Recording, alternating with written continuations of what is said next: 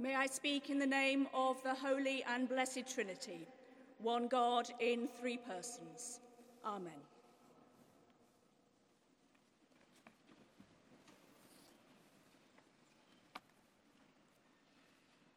The term nominative determinism comes from the theory held by a few psychologists that your name determines what you choose to do in life. It is certainly highly entertaining to observe those whose jobs fit their names. From Les McBurney, the firefighter, to Sarah Blizzard, the weather presenter. From Lord Brain, the neurologist, to Dr. Toothman, the dentist. In my own case, the link is somewhat obvious.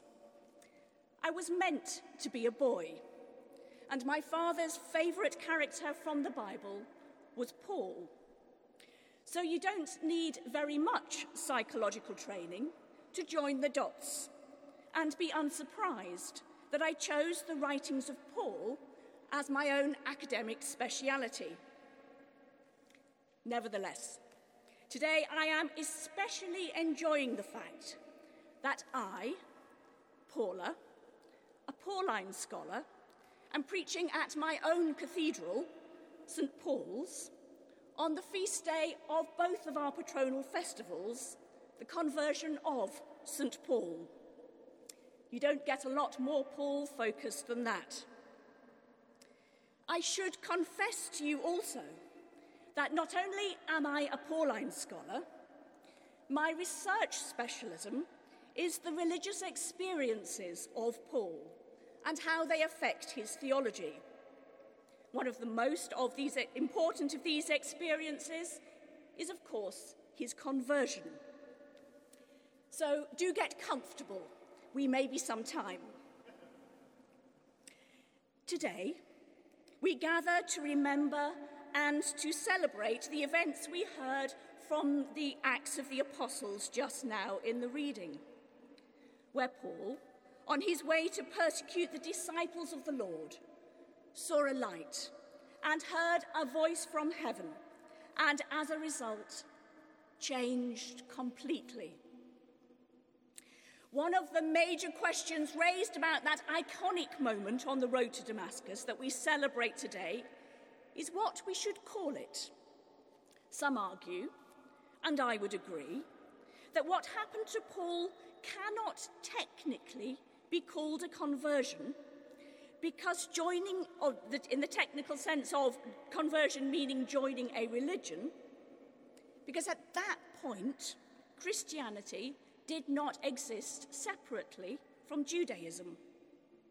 Paul moved from one type of Jewish adherence, Pharisaism, to another, the following of the way. Whether that can be called conversion is debatable. And I can assure you, it is debated at great length. Another option is to call it the calling of St. Paul, and to see in it Jesus calling Paul to a new vocation, a new way of life, a little like that of the prophets. The problem with this is it downplays the radical affective change in Paul. There is no doubt that Paul was a different person as a result of what happened, something that he refers to on more than one occasion in his letters. This pushes us back again to the word conversion in a less technical form. At his conversion, Paul changed deeply, profoundly, and irrevocably. But why? What made him change? This is the question that has fascinated me for years and still fascinates me today. The story presented in Acts 9 that we heard a few moments ago, which is also repeated in Acts 22 and Acts 26, gives us some important clues. A little side note, though, before we look at the clues. The mildly confusing part of our celebration today is that we celebrate the conversion of Paul. But here in Acts, he's called Saul. It is popularly assumed that he changed his name when he became a Christian. The problem with this is that that is a much later practice in the Christian church and very unlikely to have been something that Paul did. Much more likely is the fact that Saul was Paul's Hebrew name, after the great King Saul of the Old Testament. Paul would have been part of his three-part Roman name, which, if Acts is right about him being a Roman citizen, he most certainly would already have had. The change would probably be due to the fact that after his conversion, he lived in the wider Roman Empire rather than among Hebrew speakers. It's also worth noting that if you put the Hebrew word Saul into Greek, it becomes Saulos, which means to mince or prance about. One can imagine that he might have preferred Paul. But back to the road to Damascus. The significance of what happened there can be focused on two key things: the flash of light and the hearing of a voice from heaven. Anyone who knows their Old Testament well will know that when God appears in the Old Testament, two things happen. There's some kind of dramatic event, like earthquakes, wind, fire, hail, lightning, and also a voice from heaven speaks.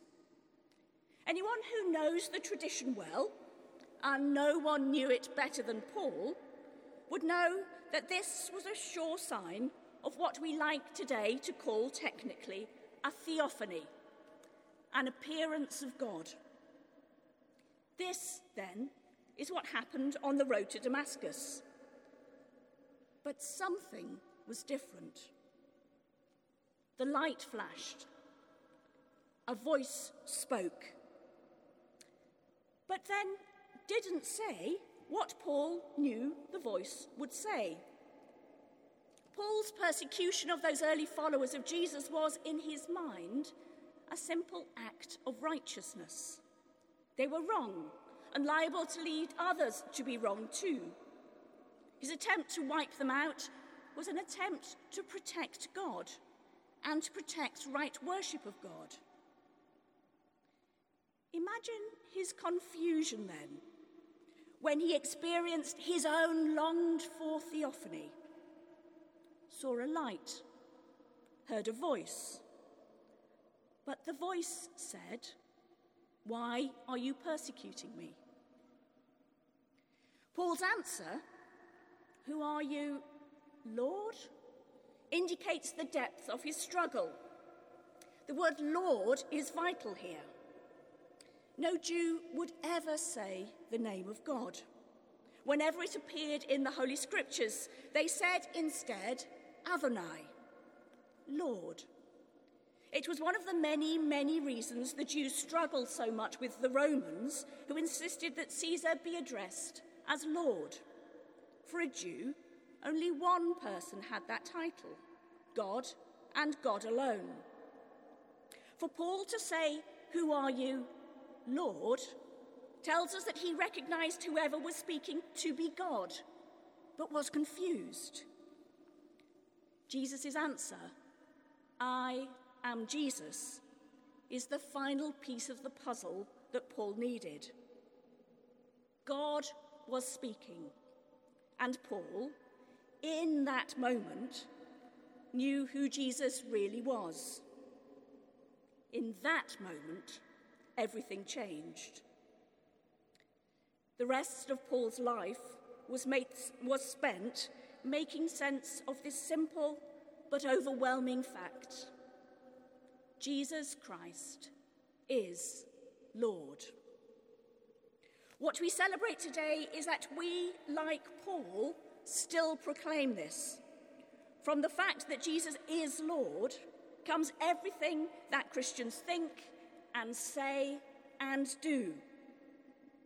As Paul went on to realize and to write about extensively in his letters, if Jesus is Lord, everything in the world is different. The world is different. We are different. And we will never be the same again. It might, as it did for Paul, take a lifetime to discover what this means in practice. But I'm pretty confident that he would tell you that that would be a lifetime very well spent. Amen.